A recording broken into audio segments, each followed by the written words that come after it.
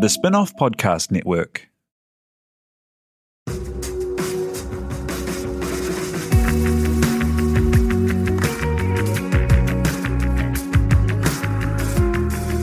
You're listening to Business is Boring, a podcast that reckons it's anything but. Business is Boring is brought to you by SparkLab, offering inspiration and practical advice to help businesses find their edge. To hear more about SparkLab, including details about the latest events, workshops, and business tools, visit sparklab.co.nz. And now, here's your host, Simon Pound.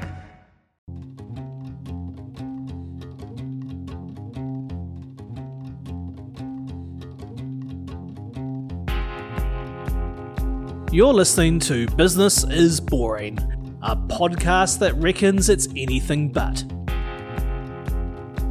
Business is Boring is made by The Spin-off with help from Callaghan Innovation, New Zealand's innovation agency. Here's your host, Simon Pound. One of the favourite themes of this podcast is talking to cool companies adding value to the primary sector. With agri-exports such a huge part of our economy, and in a sector with its share of challenges where tech and innovation can help, it's one of the most important things we can get right and improve. There's heaps happening in the space, so much that just the other week, 65 delegates from here headed off to the top Agritech conference in Asia Pacific. The conference is called Evoke AG, and Callaghan Innovation brought together a mission on a mission to increase the good stuff and export great products and ideas. One of those companies was Sparrows, whose purpose is to cut food waste by using smart sensors and data to keep track of where everything is and where it's meant to be, at what temperature and for how long. It's leading to less product being written off, a huge problem in the food industry.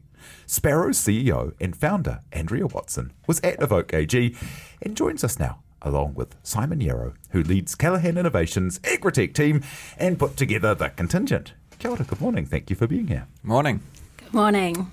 Hey, so first up, Simon, what is Evoke AG and why is it so important to turn up? Yeah, well, as you mentioned, Simon, Evoke AG is the largest agricultural technology conference in Australasia, and New Zealand's considered a global leader in the space. Startup Genome recently came out and put us in the top 10 in terms of ag and food tech startup ecosystem.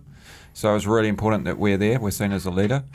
Callaghan's job is to help entrepreneurial companies like Sparrows, help them globalise. So, it was really important that we helped facilitate and put together a delegation to go to Evoke Ag.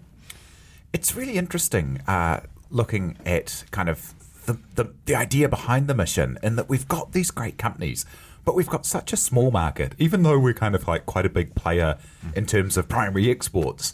It's just not that many actual businesses and companies, and just needing that leg up to get to those bigger industries in order to sell to more than just the New Zealand market. Yeah, absolutely. I mean, agri-technologies has in the past been seen as a tool for New Zealand's agricultural industry. But also at the same time, we have developed a few really good global companies, Gallagher, Waikato Milking, LIC, for example. And what we're trying to do is develop that next generation, that pipeline of companies. So, to give you a sense of scale, Simon, agricultural exports are around sort of 45 billion. Agritech exports are 1.5 billion. So, there's a huge opportunity there for New Zealand from a global perspective. And who are these 65 odd companies? Like, what kind of are they companies people have heard of, or are they new kind of cool things? Like, we've talked to people on this podcast who are doing things like using satellite imagery to work out how hot your fields are to make sure you're using the right amount of water and the like, which may not be household names, but are just such cool ideas. Yeah, absolutely. Well, we actually had a real mix. So, we had Zespri there, who probably, hopefully everyone knows, one of New Zealand's most successful agricultural companies. But all the way down to one-person startups, doing really, really cool technology across, environmental technology, digital, satellite is a good example that you mentioned. So, we had a really good cross-section, and that's the whole point. We want to put the researchers, the investors, the companies, the tech entrepreneurs all together, and that's where the magic happens, because you need all those people to be working together to be successful. sounds like quite a cool role to talk to a whole lot of interesting companies doing some cool stuff and then head off to Perth. What's your background? Have you been? You've done a bit on both sides of the in the entrepreneurship side and in the helping people make stuff happen side. Yeah. So my background's like you say, so I'm in a bit of a mix. So I've worked for the sort of big corporates or co-ops like Fonterra and LIC, but also know the challenges of running a startup. So I looked after a venture capital funded startup in the animal health and food health space. And so, I have a lot of empathy for our clients and the challenges they're going through, and also the huge rewards that are there if they're successful. So, yeah. Yeah, and you've done a bit through the agritech space, but Andrea, your background wasn't quite as in that sector also. Tell us about what you were up to before your idea that led to the startup. So I was in finance. I was an accountant, and I was working at Air New Zealand before I started Sparrows. So initially I did a hackathon with Coca-Cola, and basically it was this amazing opportunity for them to give us all of their supply chain data. And during that time I met one of their truck drivers, John. And John owned 7 trucks, and he was using them between 5 a.m. and 3 p.m. And as an accountant, I was like, wow, there's so much opportunity for him to fill his trucks and use them at night and weekends. And basically, through the lean startup approach, you validate the idea, but there was something that wasn't quite working. So I ran off to London and did that for 4 years. But when I came back, it was still nagging at me. So I contacted Coke and said, what are you doing? And basically they said that they were going to do an accelerator program in Sydney, and would I apply? So I applied with that same idea, and have since obviously moved into tracking and traceability. So, which being in FMCG, so your chips, chocolate and Coke, it's quite low margin compared to your high value perishables, where the value of the loss is so huge. Oh wow! And it's so binary as well, isn't it? You're like, I've got a tanker of milk, or I've got a tanker of problems. Surprise! Yeah. and that's so interesting, that because you hear about these company hackathons, and sometimes some people listening might have taken part, and I guess mileage varies with a lot of that stuff, as to whether you come out with something that you then change your life to do, or whether it was just a really cool way of thinking differently for a weekend. But yeah, to have that result and then to get into an accelerator is such a cool result. Yeah, it was awesome. But at the same time, Air New Zealand was such a great place to work, and I still miss them dearly. Being a sole founder, it's quite lonely. And I worked with some amazing people. So, but at the same time, I have this opportunity to work really hard. And as Simon was saying before, the rewards are there, and every morning you just wake up and you're like, go. Yeah. Well, tell me what the situation's like at the moment. So, you've got all of these kind of trucking and transport businesses that are moving perishable, recently milked, or recently harvested goods. And what do they have, temperature needs and timing needs? Yeah, so exactly. So one of the big things for me is the summertime. So summer fruit comes from Central Otago. So the cherries are trucked for 48 hours from Cromwell up to Auckland. So they're transported all through the South Island, then they sit on the ferry, and then they're in the North Island, and then they sit on the tarmac, and then they are flown off to Shanghai or Guangzhou or wherever in Asia. So those cherries need to stay between 0 and 4 degrees at 95% humidity. Otherwise, those growers could sustain huge amounts of losses. And particularly with cherries, as it's such a short season, that you want to get that fruit up there in the best quality conditions it can be. So it is just that visibility in the supply chain. So you're connecting the growers, the distributors that are getting those goods up there, and then also the final customers that are seeing those goods arrive. Because we as the end customer, we don't really see the waste or even hear about it, do we? But we might suddenly find that cherries are a bit cheaper in the supermarket. And is that because a massive load was decided that it's not going to make it overseas and hits the local market? Or what kind of stuff's happening in the background that we as customers aren't seeing in terms of that food waste? Well, particularly in Australia where the temperatures are so high. So, recently there was a truckload of meat that was going from Brisbane up to Cairns.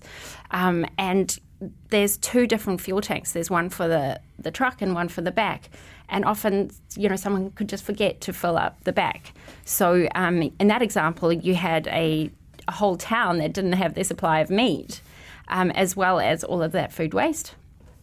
So I think, the transporters are working really hard to get us amazing, fresh product on our shelves. But it's just that connectivity in the background that everyone's logistically trying to do. And particularly for smaller growers or producers, they are at the mercy of a fragmented cool chain. They don't have the scale to be able to contract the likes of Toll or Linfox or anything to have that end-to-end solution.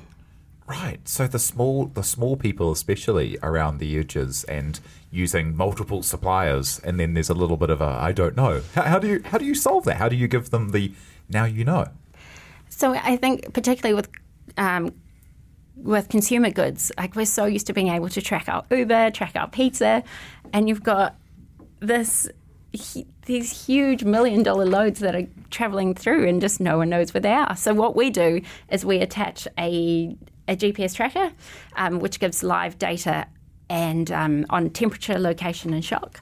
So particularly with things like cherries, if they get dropped at one point, the bruising doesn't show up until much later on, so you can isolate that event. But more importantly, when temperatures are getting high, is being able to act and react. So we send those alerts so that people can actually jump in. Nobody starts their day thinking, I'm going to ruin all of these goods. So it's actually giving them the information and insights to start to manage their supply chain. Yeah, how have the truckies and the transporters in the middle reacted to this? Because I imagine on one end it's great, I'm never going to spoil a load and be in trouble and no one's going to yell at me. But on the other end, they're going to know if you took an extra half hour stop somewhere. Yeah, I also think that they no longer have as many phone calls. That fundamentally that's what I save people is time on the phone. And I'm helping them run their business. So, yes, a lot of people have said that you're opening up a can of worms, but like I said, people just want to be helped, particularly those growers. They work so hard to get their goods ready at the pack house, packed up and ready to go, and then for it to break in the cool chain, it's just such a waste. Cool, and we'll be back in a minute to hear more about that soon. If you love the Spin-Off, the best way to show it is to become part of the Spin-Off members. This is the fund that helps us keep free and accessible to all without a paywall, and also fund some of our most important and acclaimed journalism. Check it out through the Spin-Off. Hi, I'm Russell Brown, and I'll make a podcast for the Spin-Off called Actually Interesting. Those are also the initials of its topic, artificial intelligence, which is very interesting. You can find us on your favourite podcast providers or on thespinoff.co.nz. It sounds like you've really got to know your customer there. How did you go about kind of getting the idea out there and learning about those customer pain points and then solving them for them and getting the business off the ground? I love my customers. I have these lovely, not to disrespect anyone, older gentlemen that have helped me build my product. So I have been in their faces. They have been giving me feedback. I think the worst kind of feedback is when you get that disappointed dad, when they look at you it was so much better last time. That's the worst, because you're oh. But using that and learning from that and being better every time just makes for a better solution that they love to use. And what stage is the company at now? So I have been very lucky. I've had 2 busy summers. So obviously with agri-tech, you've got this huge seasonality element that the others don't. So for us, it's really important to build out into the Northern Hemisphere. So I was lucky enough to go on an immersion program, which was going through Netherlands, Belgium and Germany. So meeting customers there and starting to see how the Northern Hemisphere works. And then also I was in the US in September trying to figure out how those transport networks work as well. So that's what I'm trying to build, is that customer base in both hemispheres, because the most reliable revenue is customer revenue. But the reality is that I will need to raise soon. But as soon as you start doing that, it takes you out of your business. So that's the dichotomy that I'm dealing with. And how important are things like this thing where you, but bringing you in as well, Simon, here, like where you're able to go onto these missions with, because there was a whole kind of bunch of funders right through to customers, through to other entrepreneurs facing similar challenges or who've been, through the stages before. How important is it to get into a network of kind of 65 people going places? I'm very lucky. Like, I have Justin. So Justin works with Simon, and Justin is constantly messaging me about things that are happening and being applied for and grants and applications. So it is incredible. And I think also being an agritech, you are on your own in these rural areas, in pack houses, in DCs, in warehouses with your customers. It's these amazing events that bring you all together. Unlike these fintechs that are all in these shiny CBD shared workspaces where they can bounce ideas off each other. This is just amazing to be together and be, again, speaking to people that know about GPS and trackers and backends, and I'm like, wow. That's so cool. Yeah. Yeah, just to add to that, I mean, the networking value of these events is probably the number one thing. It's funny too, because it's also not just the other delegates or the international folks, although that's massive. It's actually the Kiwis on the bus. Yes. There's nothing like, having 30, 40, 50 Kiwis on a bus, and all this interaction happens and learnings, stuff that would never happen back home in Z. But, VOCAG is really building that network. I mean, we had a delegation of UK companies who came and interacted with us on our New Zealand stand, and it's just incredible, right? You've got 30, 40 Kiwis, 15, 20 UK folks, all sharing ideas and building business in Australia, which is cool. Yeah, so how did it actually go down? Like, what happened and what were the outcomes from it? Yeah, so the key with this kind of event is it's not a trade event. Like, there were a couple of companies there, like Newpoint, like Andrea, and another company called Masterplex, who actually had stands there and would be selling product, or at least leading to selling product. But most of it's around that stage before. So finding investment, working on product development projects, understanding the market better. So the actual revenue generation is likely to happen, from sort of 6 months onwards. And that's the key reason Callaghan is driving this, together with New Zealand Trade and Enterprise, because NZT is more at that trade end of town, right, where you actually go to a conference or an event and you're literally selling your stuff, right? So, we sort of, like I said, building that pipeline. And I imagine it's, very similar to the Field Days strategy here, where, I mean, if there's one sector that's actually very hard to physically serve, it's the agricultural sector, in that there's a lot of driving, there's a lot of getting into the gumboots. You can only visit 1 or 2 people in a day. You've got to stop for a cup of tea. There's only certain times in the day that you're going to be welcome. And so those events where everyone kind of comes together and is there to kind of meet and network must be absolutely vital. Yeah, absolutely. And you've hit the nail on the head, Simon. I mean, channels are really challenging within the agritech. No disrespect to someone doing FMCG, but there's pretty much 2 supermarkets here, a few other channels that you can try. But just working out your pathway to market's really important. And, Andrea's talked about that and some of the customers and people she's trying to work with. So, yeah.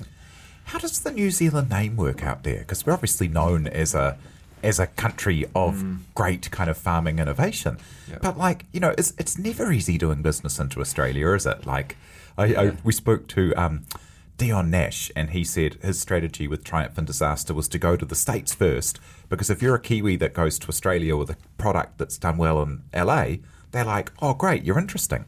But if you're a Kiwi over there, they're like, oh, God, not another Kiwi. Yeah, it's really interesting relationship. People describe it as sort of like big brother, little brother. and that's really apt. But this is one of the few areas actually where New Zealand's a leader, and that was really well recognised at the conference. Even the Aussie guys, perhaps sort of chewing on their tongue a bit, would openly say, "Hey, you guys are leading in this area in terms of investment in companies and stuff." So, yeah, we definitely, I hate that phrase, but punch above our weight, and there's a lot of respect there from the Australians. But you're right. There's nothing like having done your product elsewhere to really get interest, right? And how, Andrea, do you go about getting involved in programs like this and getting in touch with people who can help an idea, access the grants and access the networks that help it grow? Is really keeping close to people like Justin that I was talking about, Simon, and the NZTE. So the more that they know about your business, the more that they can help. So again, physically going to see them. Yeah, and how do you kick that off? Do you just kind of Google them up and go in for an appointment, or how did you get involved? So I actually applied through the Callaghan Getting Started grant, and then you get referred through the networks. And then these guys are in the ag tech space. So Justin's actually based in Christchurch. So it was just by chance that I went down there and actually saw him and Sam. And Sam had actually started up his own business before that. So again, you're working with people that have started a business before, because on the outside it looks very fun and glamorous and shiny. Inside there is a lot of pain. Yeah, you're thinking about your gumboots in the back of the car and the late nights. And in terms of it is quite remarkable, isn't it? Like, I quite often talk to people who are like, oh, well, I didn't think it would apply to me to just get in touch with these people. And then I did. And there was a person whose job it was just to help introduce me to people and see if they could help me get funding and get in front of customers. You're like, well, that's pretty handy. But not exactly that. So I think as soon as I finished with Justin that day, he then referred me on to 3 or 4 other startups, because, again, we're all dispersed. And so we've had phone calls and video calls, but I haven't since met them. But one of the guys referred me an intern, and somebody else was like, you need to apply for this grant. So there is this, once you're in that little ag tech network, there is little channels that go on there. And having come from corporate finance, working, in New Zealand's a very cool company and is run really well and has an extraordinary reputation because it is so high performing, to pop out of that and into being a non-technical founder, how have you managed to kind of push along and learn the things that you didn't have to in the kind of making all of the tech and the business grow? There is so much on the internet that you can teach yourself now. People say that, but until you've actually got a problem to solve, or it's going to cost you contract fees of $300-400 and you can work out how to fix it yourself, then you really learn how to teach yourself. But obviously, because I went through that accelerator program, it gave me that landing pad basically. So, obviously, unfortunately, some of the cohort have dropped off, but even still, the ones that are remaining, we still chat every month and we still keep each other honest, and we all see each other goals of what we're going to do and achieve. But you don't know what the answer is every day, and it's just do something and then figure it out. Yeah. And what advice do you have to people who might be sitting on might have uncovered, turned over a rock and found some kind of remarkable fact, like all of the waste that was existing inside the food industry and the latent unproductivity of only using your trucks a third of the time, to go from having that cool insight and actually turning it into a product with data trackers and trucks all around the place, and people benefiting from your product. It blows my mind, because even thinking about it, a year ago, I was literally changing batteries for 3 or 4 hours a day. I had all of these trackers and I was like, oh. But it's just going through it, every day you're going to learn more and just keep trying, and there's no better feedback than customer feedback. So if you can find someone that's going to pay for your product. Yes, there's lots of freemium. Yes, there's lots of free pilots. But everyone's going to try something for free. But until they actually put money where their mouth is, they don't necessarily see value. So obviously they'll pay for their pilot, but if you can then start getting that reoccurring revenue happening, then you know that you're really onto something. And again, I think as being AgTech, we have that revenue for 5 to 6 months, and then it drops off until next season. So it's basically then again working those hemispheres. And or figuring out a business model that can nail the full 12 months, which would be awesome. And Simon, what advice would you have for companies who are starting to get a bit of traction and are interested in taking it to the world? Yeah, I mean, I think the key is you've got to be passionate about what you want to do, and Andrea really conveys that really well. You've got to really believe in what you're doing, because I think it is a harder road to hoe than doing a corporate job, as much value as that can bring as well. I think the key, I believe, going forward is that networking collaboration piece. That sort of DIY culture that maybe is a little bit inherent in New Zealand, it just doesn't work anymore. The pace of change, the new technologies, the new market, that are evolving sort of on a weekly basis. You've got to be part of the network, I believe, to be successful. And I mean, we are a relatively friendly bunch here at Callaghan. So we're here to help, and if companies want to grow and they want to globalise, then we're really keen to work with them. Yeah, and we always ask people on the show, which is something we love, like, what does success look like? What does success look like for you, Simon? Yeah. So we've developed what we call a playing to win strategy. And the key with that is to really focus on what we're about and what we're going to do as well as what we're not going to do. So that's come down to the fact that, as I mentioned before, New Zealand is a $1.5 billion export industry, and we want to turn that into a multi-billion-dollar industry. And so that that's a very lofty goal, and we're not the ones who are going to do it. Companies like Andrea and Sparrows are the ones who are actually going to achieve that, but we're here to help and support those companies. And so everything we do should be, wrapped around that goal. That's so cool. And a lot of those companies that are, for profit and doing good things, they are doing things like working to limit the amount of nitrogen being used and to make more efficient, like to lower emissions and to do all kinds of things that have lots of other benefits as well as the financial, hey? Yeah, no, absolutely. And that's what's so cool about being in this space, because, just about every company we work for is helping womankind, in terms of less food waste, more healthy food, just being more efficient, less environmentally damaging. And then that's being driven by the consumer too, which is really cool. So we get in behind that as government, obviously. Oh, that's so cool. And how about you, Andrea? What will success be for you with Sparrows? I think, but as an industry, I would love to see more people in agriculture. I think, Simon's talking about these lofty goals that we've got, but it's going to be bringing people in. In agriculture, we have robots and we have drones, and we need really smart scientists to be working on those varieties. So how do we get those amazing people working in our orchards as well? They're such beautiful places to be, because we can't achieve that level of success unless we've got that brain power behind us. And as I say, I love my customers, and I would love more people working with those customers. Yeah, that's so cool. Well, thank you so much for joining us. That's Simon Yarrow, who leads Callaghan Innovations' AgriTech team, and Andrea Watson, founder and CEO at Sparrows. Thank you for sharing your stories today. Thanks, Simon. Thank you, Simon. Thank you very much to Tina Tiller for producing, and thank you very much for having us along and listening. You've been listening to Business is Boring, presented by Simon Pound, and brought to you by The Spin-Off and Callaghan Innovation.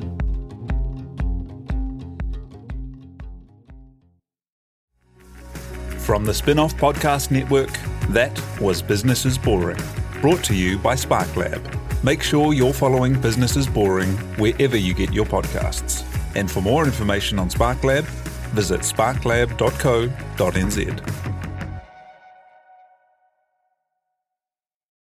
Are you making the most of your KiwiSaver investment? Generate is an award-winning KiwiSaver provider with a track record of strong long-term performance. Making a smart decision now could add tens of thousands of dollars by the time you reach retirement. Book a no-obligation chat with a Generate KiwiSaver advisor today at generatekiwisaver.co.nz/get-advice. A copy of the product disclosure statement is available at generatekiwisaver.co.nz. The issuer of the scheme is Generate Investment Management Limited, and of course, past performance does not guarantee future returns. The Spin-off Podcast Network.